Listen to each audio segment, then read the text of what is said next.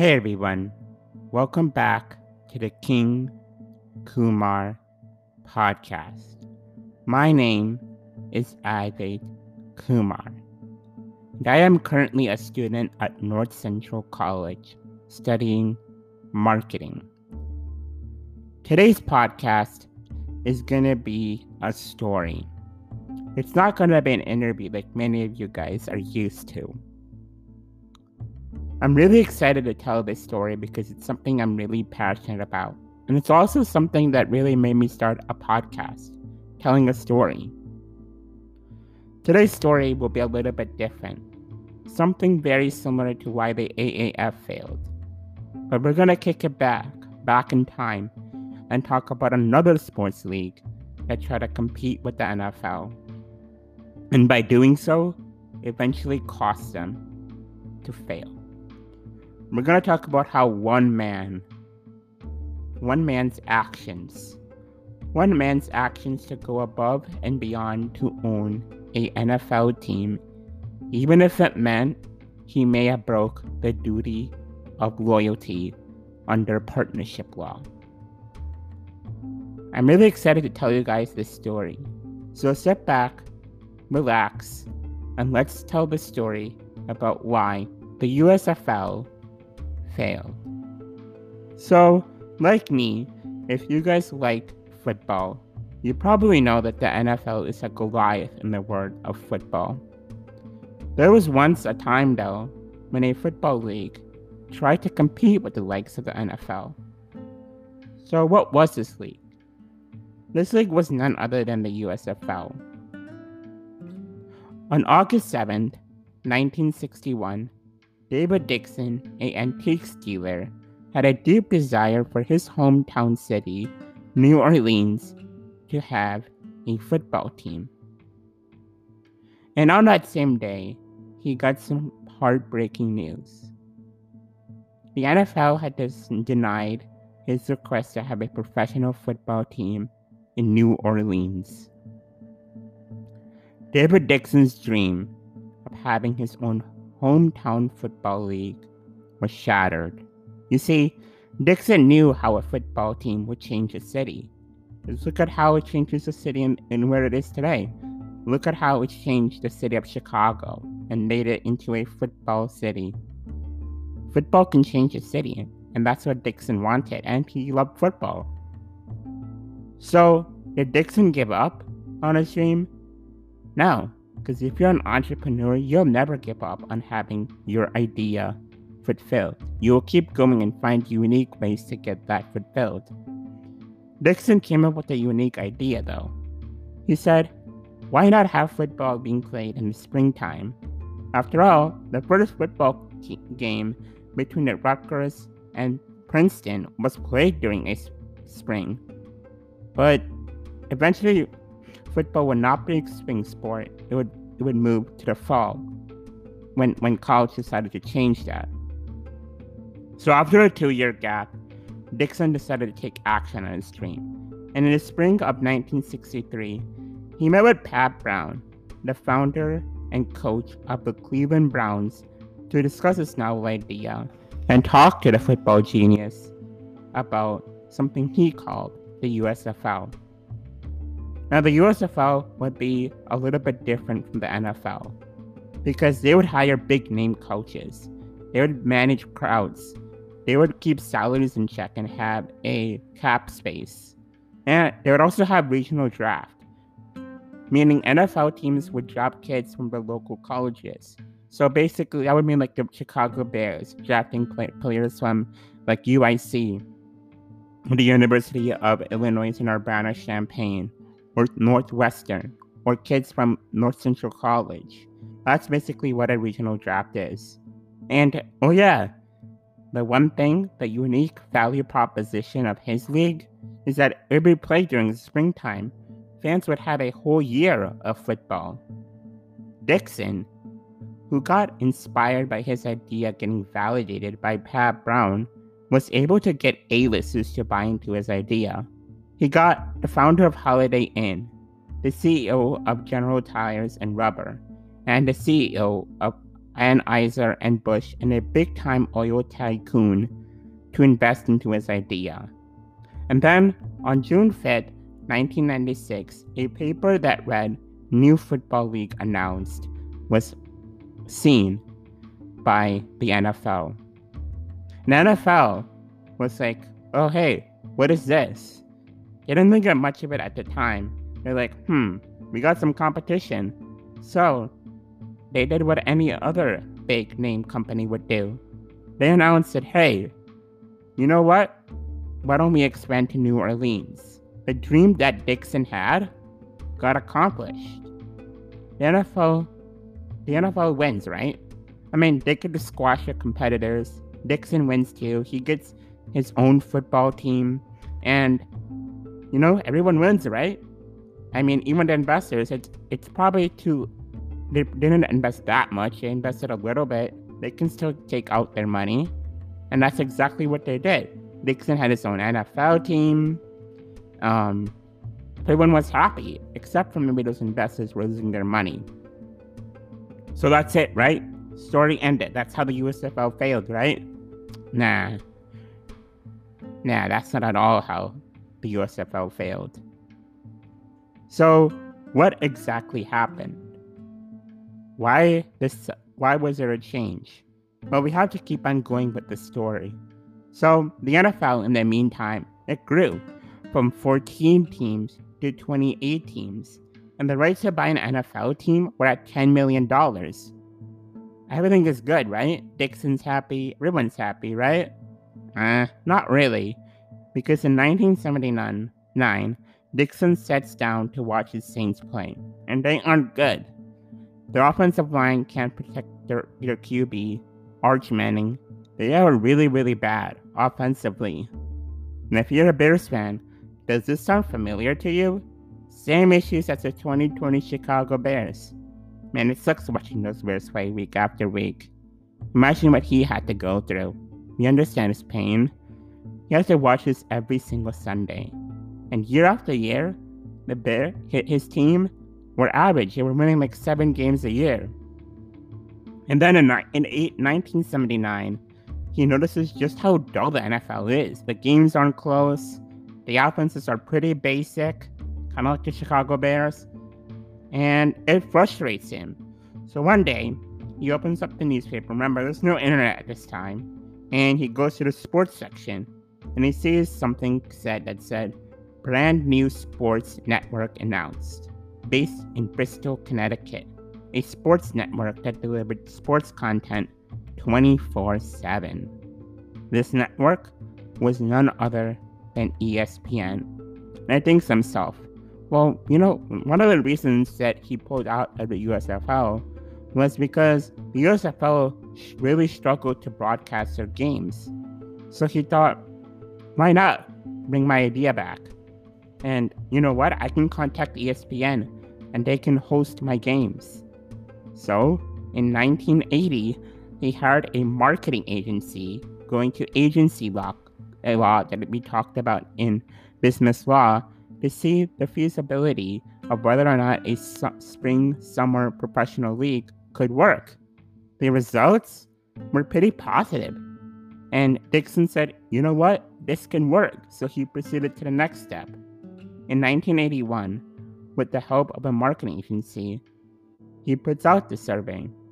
And again, that showed that, hey, this can actually work. He presented the results of this survey to new investors because, those old investors are gone. And he was able to get a lot of great investors, and I'll talk about the investors in a little bit. On May 11th, 1982, at the famous 21 Club in NYC, he announces a rebirth of the USFL. And at first, people are skeptical of the USFL. They're like, why compete with the NFL? They are so big. So one of the owners, a Michigan circuit judge named Peter Spivak, talks about how he thinks the USFL will be a lot different from the NFL. He touches on how there will be 12 teams. He touches on one of the original ideas, like I mentioned, the regional standouts. They brought that idea back.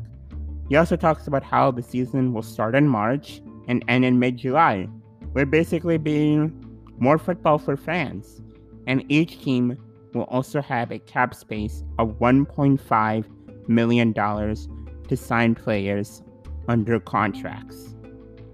And he said that also every team could sign marquee college star players, and Peter Spivak would also act as the acting NFL commissioner before they found a real commissioner.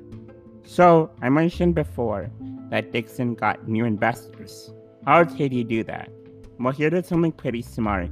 He went down the 400 richest people in Forbes, and he was able to get a combined capital of $100 million for the next 2 years. The NFL looks at the USFL and they're like, what a joke. They just think that this is a joke and the USFL will fail. But boy, would things change. In 1983, Dixon reached a contract with ABC and ESPN for $60 million for 1984 and 1985. And in accordance with the contract made with ESPN, Chet Simmons was hired as the new commissioner of the USFL. On March 6, 1963, the USFL was born. And like I mentioned before, it consisted of 12 teams and of 3 divisions. The Atlantic Division, which consisted of the Boston Breakers, the New Jersey Generals, Philadelphia Stars, Washington Federals, the Central Division, which consisted of the Birmingham Stallions, the Chicago Blitz, Michigan Panthers, and the Tampa Bay Bandits, and the Pacific Division, which consisted of the Arizona Wranglers, Denver Gold, Los Angeles Express, and the Oakland Invaders. The playoff structure is kind of similar to what the NFL has, but have the 3 divisional winners and 1 wild card.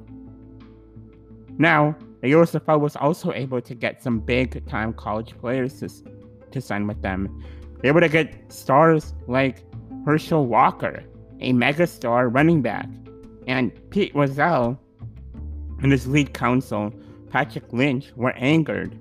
This was huge for the USFL. They just had the regional draft, and they had some top players, but most of them were marginal prospects, and some were non-prospects at all.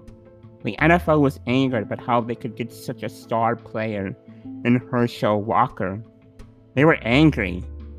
And to recruit Walker, they gave him a cashier's check worth $1 million when he could give to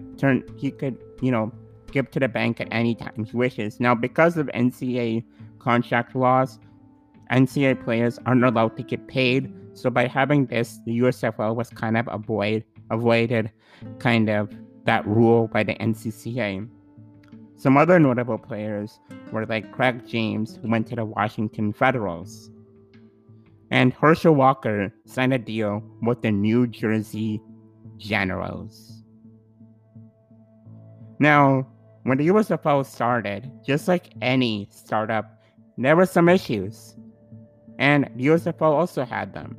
Most of the issues were like around weather. Because of the fact the USFL was so new, they couldn't afford to cancel games.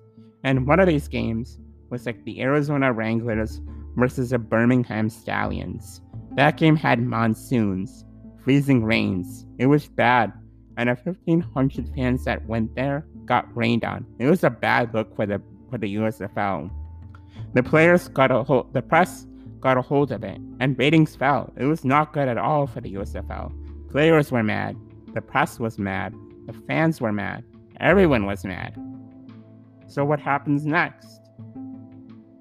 Things go even more south when Albert Taubman, the owner of the Michigan Panthers, sees ticket sales running low, and he's like, you know what? I gotta fix my team. So what he does is he kind of bends the contract he had with the USFL, on which he would have a cap space of $1.5 million, and he puts his own money. He puts in $2.4 million to sign 3 former Pittsburgh Steelers to play on this offensive line. The other owners are like jealous. They're angry that they can sign big players, but he can. But for Tubman, it pays off. His team is in the championship game. He's winning. And while this is going on, Chet Simmons, who's in the press box of this game, adds in even more fuel to the fire when he says to the media how the NFL can only dream of having a championship like this. He talks about how great this game is for the USFL. But then tragedy strikes. And this is kind of touching on criminal law. A group of drunk individuals get onto the field and they cause chaos. They cause the goalpost to shake. Police officers, in an attempt to calm down the situation, mace fans. Some fans are arrested, and one fan is even taken out on a stretcher. It is very, very, very bad. And that is how the first season for the USFL ended. Not good at all. Really, really bad, in fact. I mean, they did have some good stuff, you know? They had some ups and downs. They were able to have 12 teams in operations. They were able to get 2.7 million fans to come out and witness spring and summer football. Each game had about 25k fans. And the team that had the most fans were the Denver Gold, who had about 40,000 fans per home game. But there were also some notable issues, like the fact that ratings were down. And the New Jersey Generals, despite having a star in Herschel Walker, went 6-12. The Boston Breakers had one of the worst fan turnouts in the league. And mixed out with the negative storylines, like of how fans got rained on and how there were drunk fans that got onto the field, it was a up and down. It was a roller coaster for the USFL. The only team that had a profit was the Denver Gold. The rest of the USFL teams had losses, and these losses were anywhere between $1 million to $6 million. And these owners, who are pretty rich, aren't used to having losses. So they thought of a plan. They thought, hey, why not expand from 12 teams to 18 teams? And this isn't very smart. You don't expand when you're having a crisis going on. You figure out how you can You kind of keep costs down, and you find out a way to make money instead of expanding. But then, J. Walter Duncan, the owner of the New Jersey Generals, says, you know what, I'm done. And he decides to end his partnership with the USFL and sells his team to the New Jersey Generals, for $10 million to someone named Donald Trump.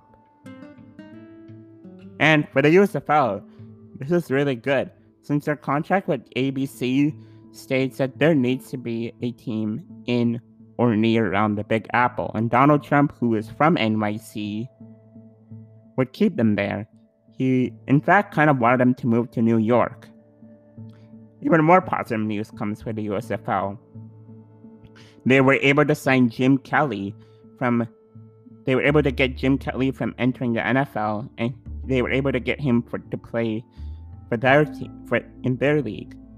And they signed him to a $1 million up front and $1.5 million for the next 5 seasons. That's a pretty good contract. They were able to get Steve Young to sign a $42 million deal. And Donald Trump even tried to get the legendary Don Shula to come coach in the NFL, but he failed. But then something else happens. Something that under the legal duty of partners isn't correct. Trump kind of, but not really, kind of breaks the duty of loyalty when he calls San Antonio's owner Clinton Mangus. He talks about how, the NFL is nice, but it's like small potatoes. And he says, with the Jets moving to New Jersey, why can't the Generals represent the Big Apple?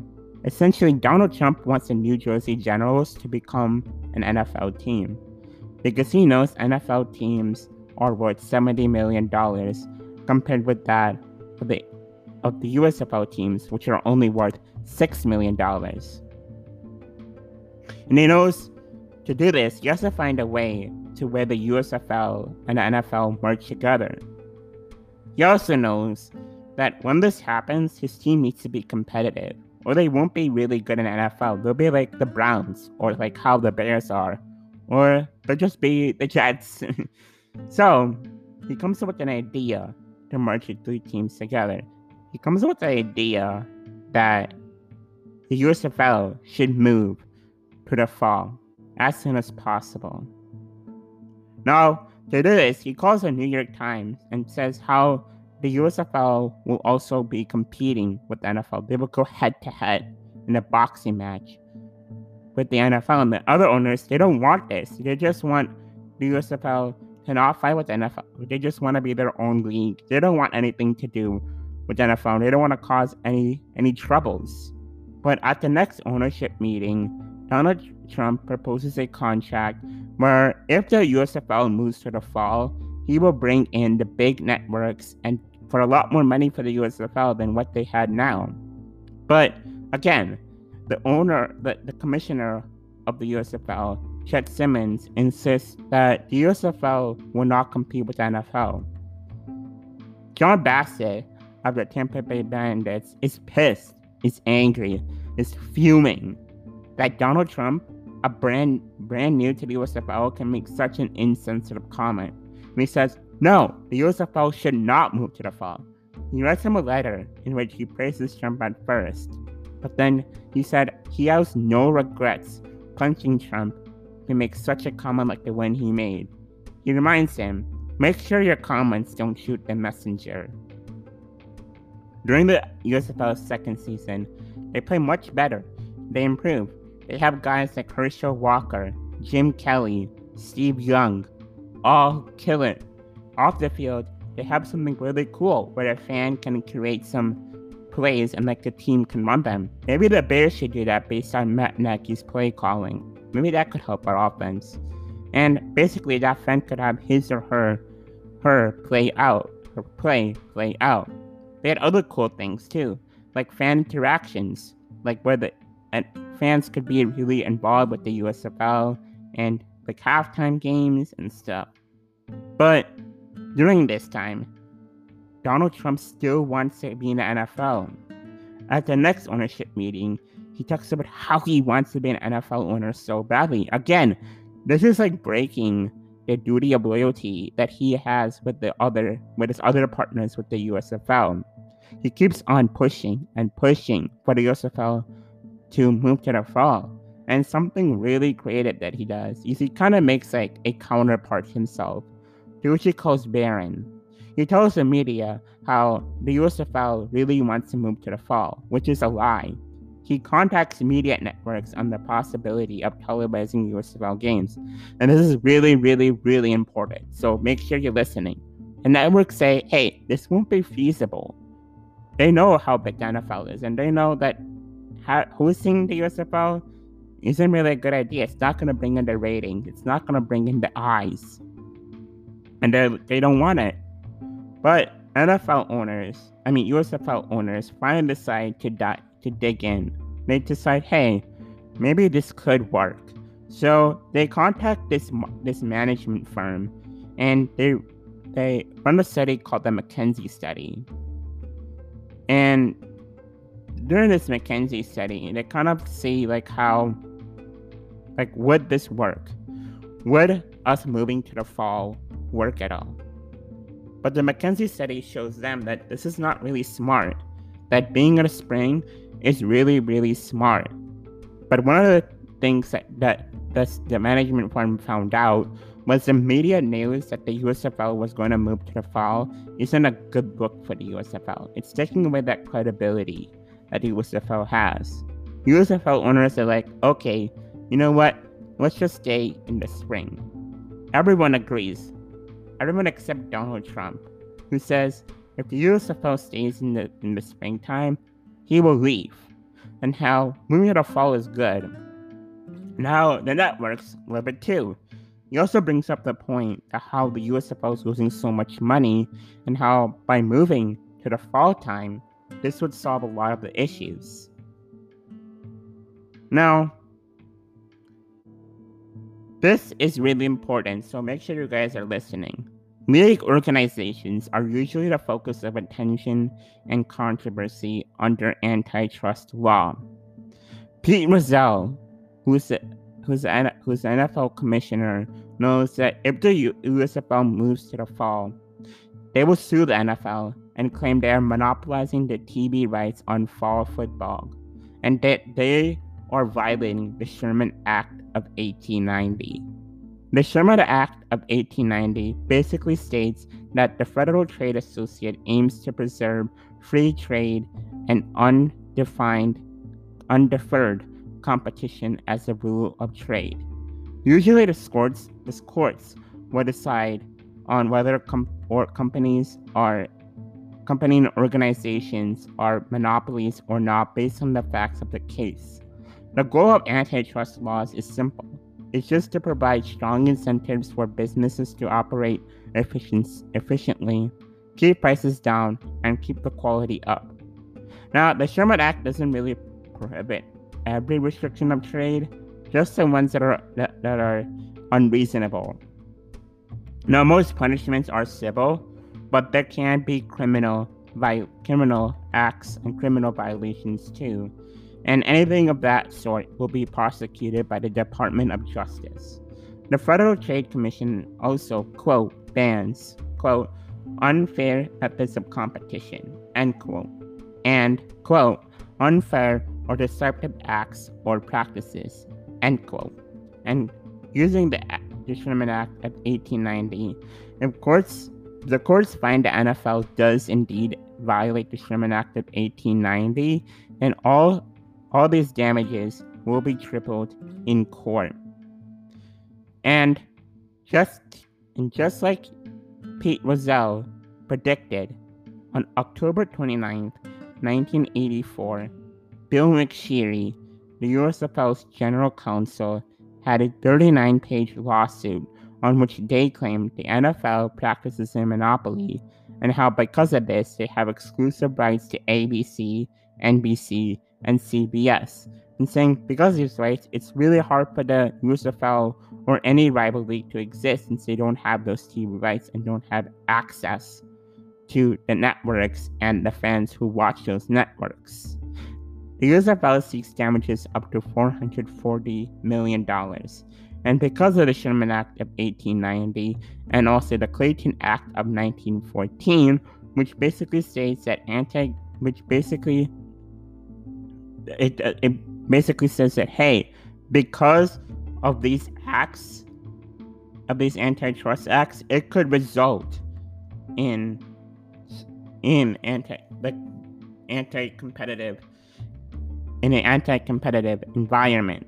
So because of these two acts, the resulting damages will result in $1.39 billion in damages. Chet Simmons, again, the commissioner for the USFL, knows this is really unlikely to happen, but he holds a media press conference anyway, and he says that, the NFL is a bully, and all the USFL just wants is to be treated freely. And in Donald Trump's own press conference with Ray Cohn, he claims that the NFL is totally a monopoly, and how the USFL will win this case. Ray Cohn, who is a lawyer, also echoes that and claims how the stadiums had leases and how the channels don't want to air the USFL games, which is what the fans want. Instead of acting as a co-counsel, Donald Trump wants Cohen to lead the case. And keep in mind, the other owners did not communicate with Donald Trump at all. They didn't want Cohen to try their case. They had other ideas. And in a media conference with Cohen and Trump, they claim that they have substantial evidence on how the NFL is a monopoly. And, with these moves, all the owners and Chet Simmons now know that, hey, the league does not belong to us. It belongs to Donald Trump. They know Donald Trump is now the new owner of the USFL and he is in control. And at one of the latest ownership meetings, Chet Simmons announced he's going to resign as the USFL's commissioner. He also announces that the USFL would play their 85 season in the spring, and then they will carry the looming lawsuit on and then they will play their 86th season in the fall. So what is the USFL's argument against the NFL? They basically say it's how the NFL basically pressured TV networks to not televise USFL games, and how the NFL wants to.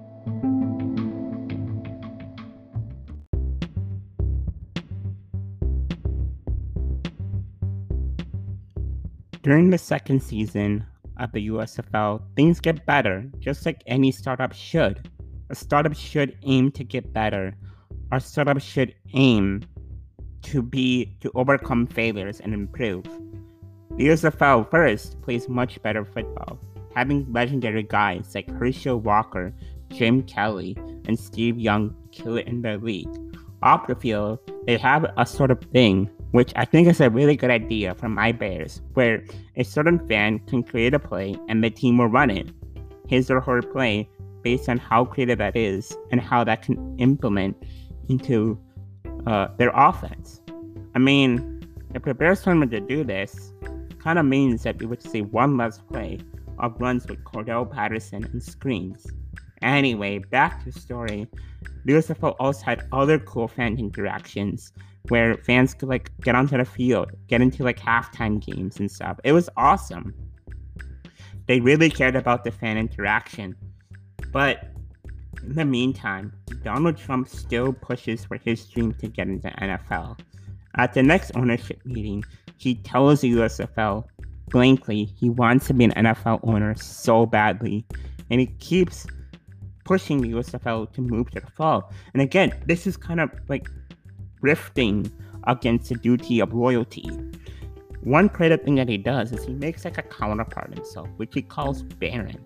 He tells the media how the USFL really wants to move to the fall, which is a lie, which the USFL did not want to do.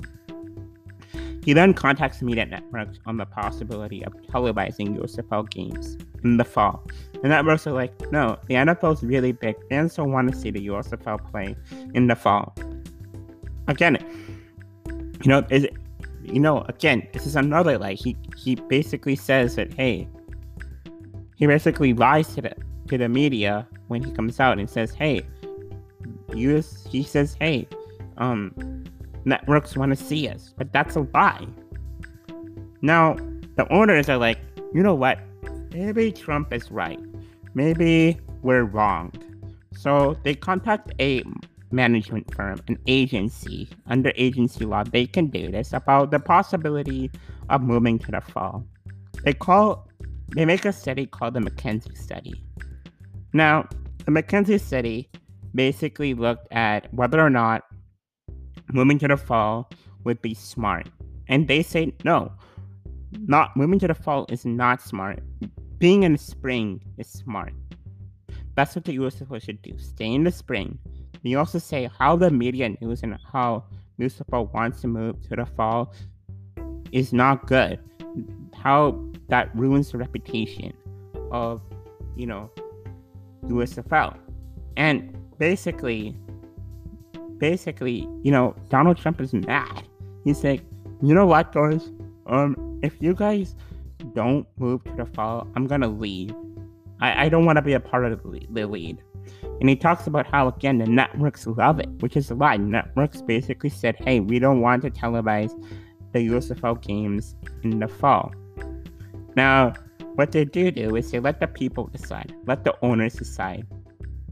They decide to take a vote on what the owners want. And most of the owners are yeah, I think we should move actually to the fall. And Donald Trump wins. His arguments that he basically posed, which were the USFL is losing money, how fans want it, how the networks want it, he convinces them to move to the fall. Now, something I want you guys to understand is that this relates to law. So league organizations tend to have a lot of focus and a lot of scrutiny and attention based on antitrust law. And Pete Rozelle, because of this, he knows if the USFL moves to the fall, they will surely sue the NFL and claim that they are monopolizing their rights on fall television rights, and that, the USFL will claim that the NFL is violating the Sherman Act of 1890. So, what is the Sherman Act of 1890? Well, according to the Federal Trade Association, the Sherman Act of 1890 basically just wants to preserve free trade and undeterred competition. Usually, the courts decide whether or not companies are violating the Sherman Act based on the facts of each case. Now, the goal of antitrust laws are to make sure there are strong incentives for businesses to operate efficiently, keep prices down, and keep the quality up.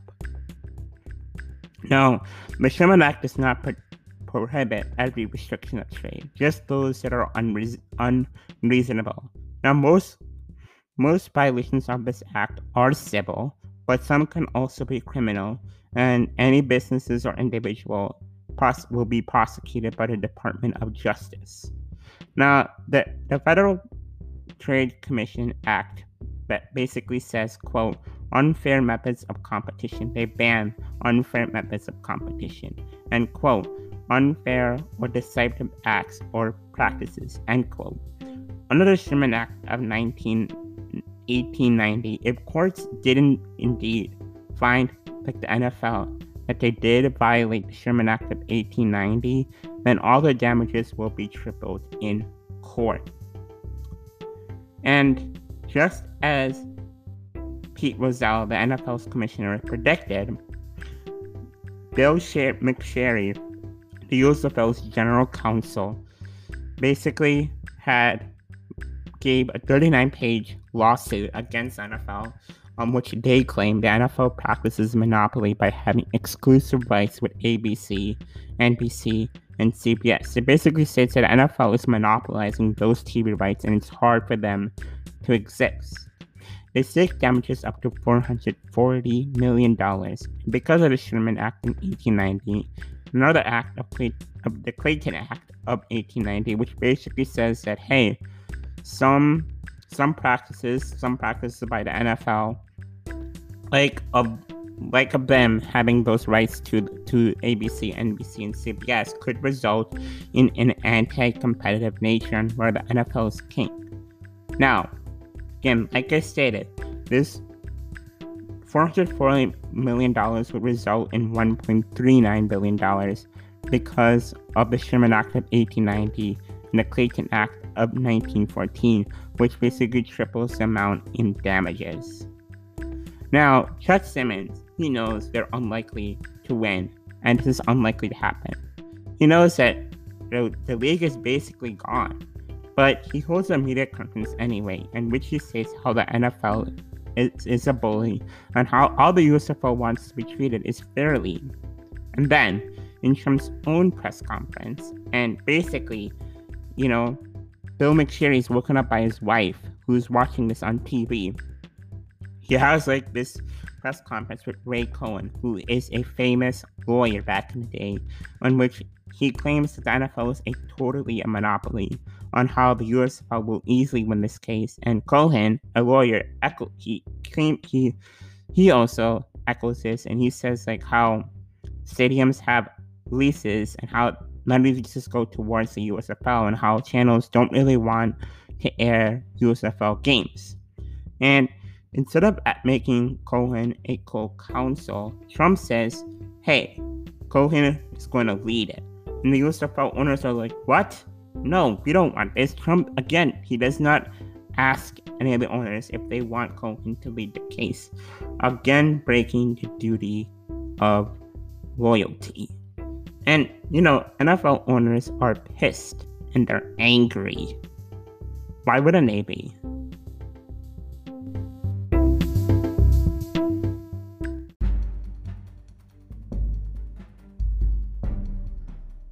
Now, during a press conference with Trump and Cohen, they announced that they have substantial evidence against the NFL that prove the NFL is indeed a monopoly. But this move, the move with Trump suing the NFL, the move with Trump bringing on a guy like Cohen, the NFL owners and Chet Simmons know the USFL no longer belongs to them. It belongs to Donald Trump. At the ownership meetings with the media too, Judge Simmons announces he's done with the USFL. And he's out.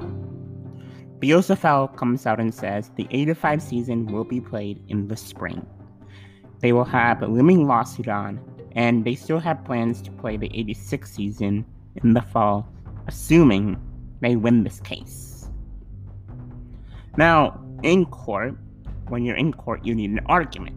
The USFL's argument is that the NFL pressured TV networks to not televise the USFL in the fall, and that the NFL wants to destroy its league. But after the 85 season, while this whole lawsuit is going on, some big changes and some big issues happen for the USFL. Now, since there's a big hiatus from summer of 85 to fall of 86, some teams just close down shop. They know they cannot win an NFL if it gets merged. They just close down operations. Some teams merge. Some teams even get traded for other teams. And during the hiatus, many star players are let go of their contracts. Herschel Walker signs a deal with the Dallas Cowboys. Jim Kelly signs a deal with the Buffalo Bills. Legendary Steve Young signs a deal with the Tampa Bay Buccaneers. Maybe that's what presumed Tom Brady to come to the Bucs because of that, how Steve Young played for them. I don't know. Anyway, back to our story. But then Cohen is diagnosed with HIV. Now Trump decides to fire him and he hires Harvey Myerson. The thing was, Trump didn't tell any of the owners and get anyone's input before hiring Harvey Myerson. Thus, this breaks a duty of loyalty once again. You see, the other owners did not like Myerson at all. Jerry Argovitz, a player's agent for the players, suggested to Trump that the trial should be heard anywhere but New York, and that the attorney should be someone likable, someone that the jury would like, someone that the jury would fall for. This is all dealing with trial signs. He suggested that the trial be heard in Houston. Now, the science behind that is that in Houston, the USFL had a big market and a big amount of fans who loved the USFL. It was one of their biggest markets. He suggested that the USFL should hire Joe Jamo, one of the best antitrust lawyers for the case.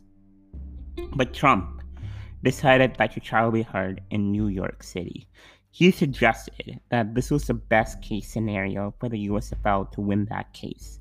Now, even though the USFL knew Myerson was a controversial lawyer, they were afraid because they did pressure TV networks to kind of ignore the league and deny, their requests to host their games on television networks.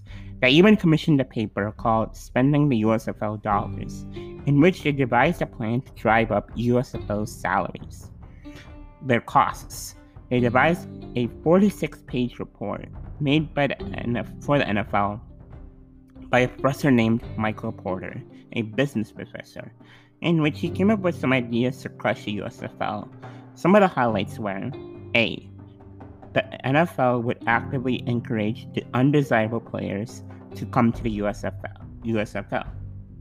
Secondly, the NFL would actively influence problem players and overvalued players to jump leagues. Next, they would help encourage a strong unionization of the USFL. Then, they would sign away the USFL's biggest stars. They would move up the draft earlier to compete with the USFL's draft. They would drive up players' costs and fringe benefits and have unfiltered bargaining power. And they would attempt to co-opt the most powerful and influential owners to come join the NFL. They would attempt to bankrupt the weakest teams in the NFL and reduce their size and credibility. And finally, they would punish ABC by having a mediocre schedule of Monday Night Football games to punish the network for televising USFL games. Now, during the trial signs, another thing that some parties do is they have a mock trial. Now, what the NFL did was they hired a legal creative services to produce a mock trial on what would happen in a trial with the NFL and the USFL. And the results weren't good at all with the NFL. The owners just said, hey, why not settle? Even the NFL's legal attorney, Robert Fiske, said the NFL should settle. But then Paul Tengloff, the NFL's outside counsel, said, no, the USFL is a sham, and that we can use Donald Trump to become our biggest asset. He also stated how if the NFL settled with the USFL, other rival leagues in the future would also want to do the same. Now, on October 12th, 1986, the 11-week, mentally draining trial begins. Now, the jury selections consisted of 1 man and 5 women. There were 9 charges against the NFL, 3 violations of common law, 6 violations of the Sherman Antitrust Act. The USFL seek damages up to $1.69 billion plus punitive damages. Michael Jaffusi said that if there's a victory for the USFL would run a parallel course with the NFL for several years to come. Another thing that the USFL had issues where they saw that the NFL was trying to illegally poach players from their league. And they saw how Herschel Walker was pursued by the Dallas Cowboys while he still had a contract with the New York Generals. There were dozens of these cases of the NFL trying to illegally poach USFL players. But Myerson's strategy was to make it about Trump versus the NFL instead of USFL versus Donald Trump. Now, the legendary Jim Kelly said that he was in a hotel waiting to have his name called and waiting to testify. His name was never called.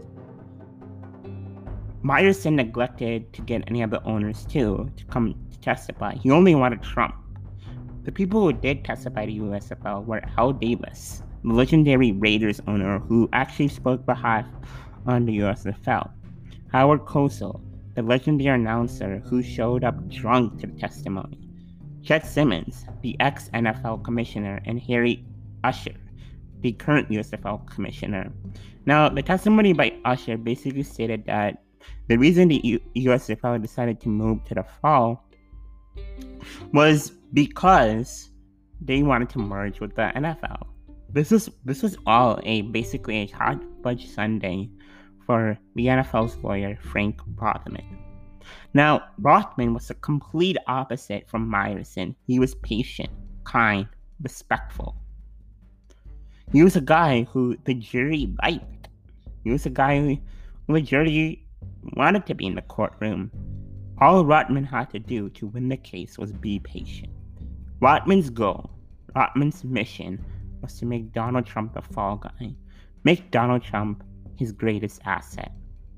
One of the first witnesses to come testify was Pete Rozelle. Again, he was the NFL's commissioner. Usher's goal was to make Rozelle admit that Trump wanted to be in NFL. He said, quote, "Didn't you tell Mr. Trump that you wished he had been able to buy the Baltimore Colts and that you wish he didn't go into the USFL?" End quote. Rozelle said, no. He basically indicated a meeting that Trump and Rozelle had at the Pierre Hotel in 1984, which Trump wanted to have with Rozelle. He wanted to talk to Rozelle about him coming into the NFL. Myerson followed up with another question. He said, quote, "Did you tell him if he hadn't gone to the USFL, the USFL would have died?" End quote. Rozelle replied, quote, "No, never," end quote. Trump, on the hand, was a complete opposite. He stated how Rozelle did want an NFL, how he and Rozelle were best friends, how he and Rozelle were friends. He told Rozelle, quote, Rozelle told him, quote, "You will have a good chance of having an NFL team. In fact, you will have an NFL franchise," end quote. Now, what was trade-off? So according to Trump, the trade-off was that the USFL would stay put in the springtime, and there would be no lawsuit against the NFL, and Trump would get his wish. Again, just that statement alone would break the duty of loyalty that Trump had with his partners. Rozelle was shocked by Trump's comments, and he said to Rothman, the NFL's lawyer, that, quote, Trump said that he really wanted an NFL expansion team in New York. He then quoted Trump and said, quote, he said how Trump said to him, I would get some sniff to buy the New York Generals and any team in the USFL, end quote. Now again, this shows how far Donald Trump took to kind of break the duty of law just to get his wish. Now, to really prove this and to show this really happened, Rozelle happened to be a note taker. He took detailed notes of what happened during their meeting, and he showed this to Rothman, and it was evidence, like whatever Rozelle. According to that, Rozelle's words were correct. He stated that he did not want Donald Trump in the NFL. Now,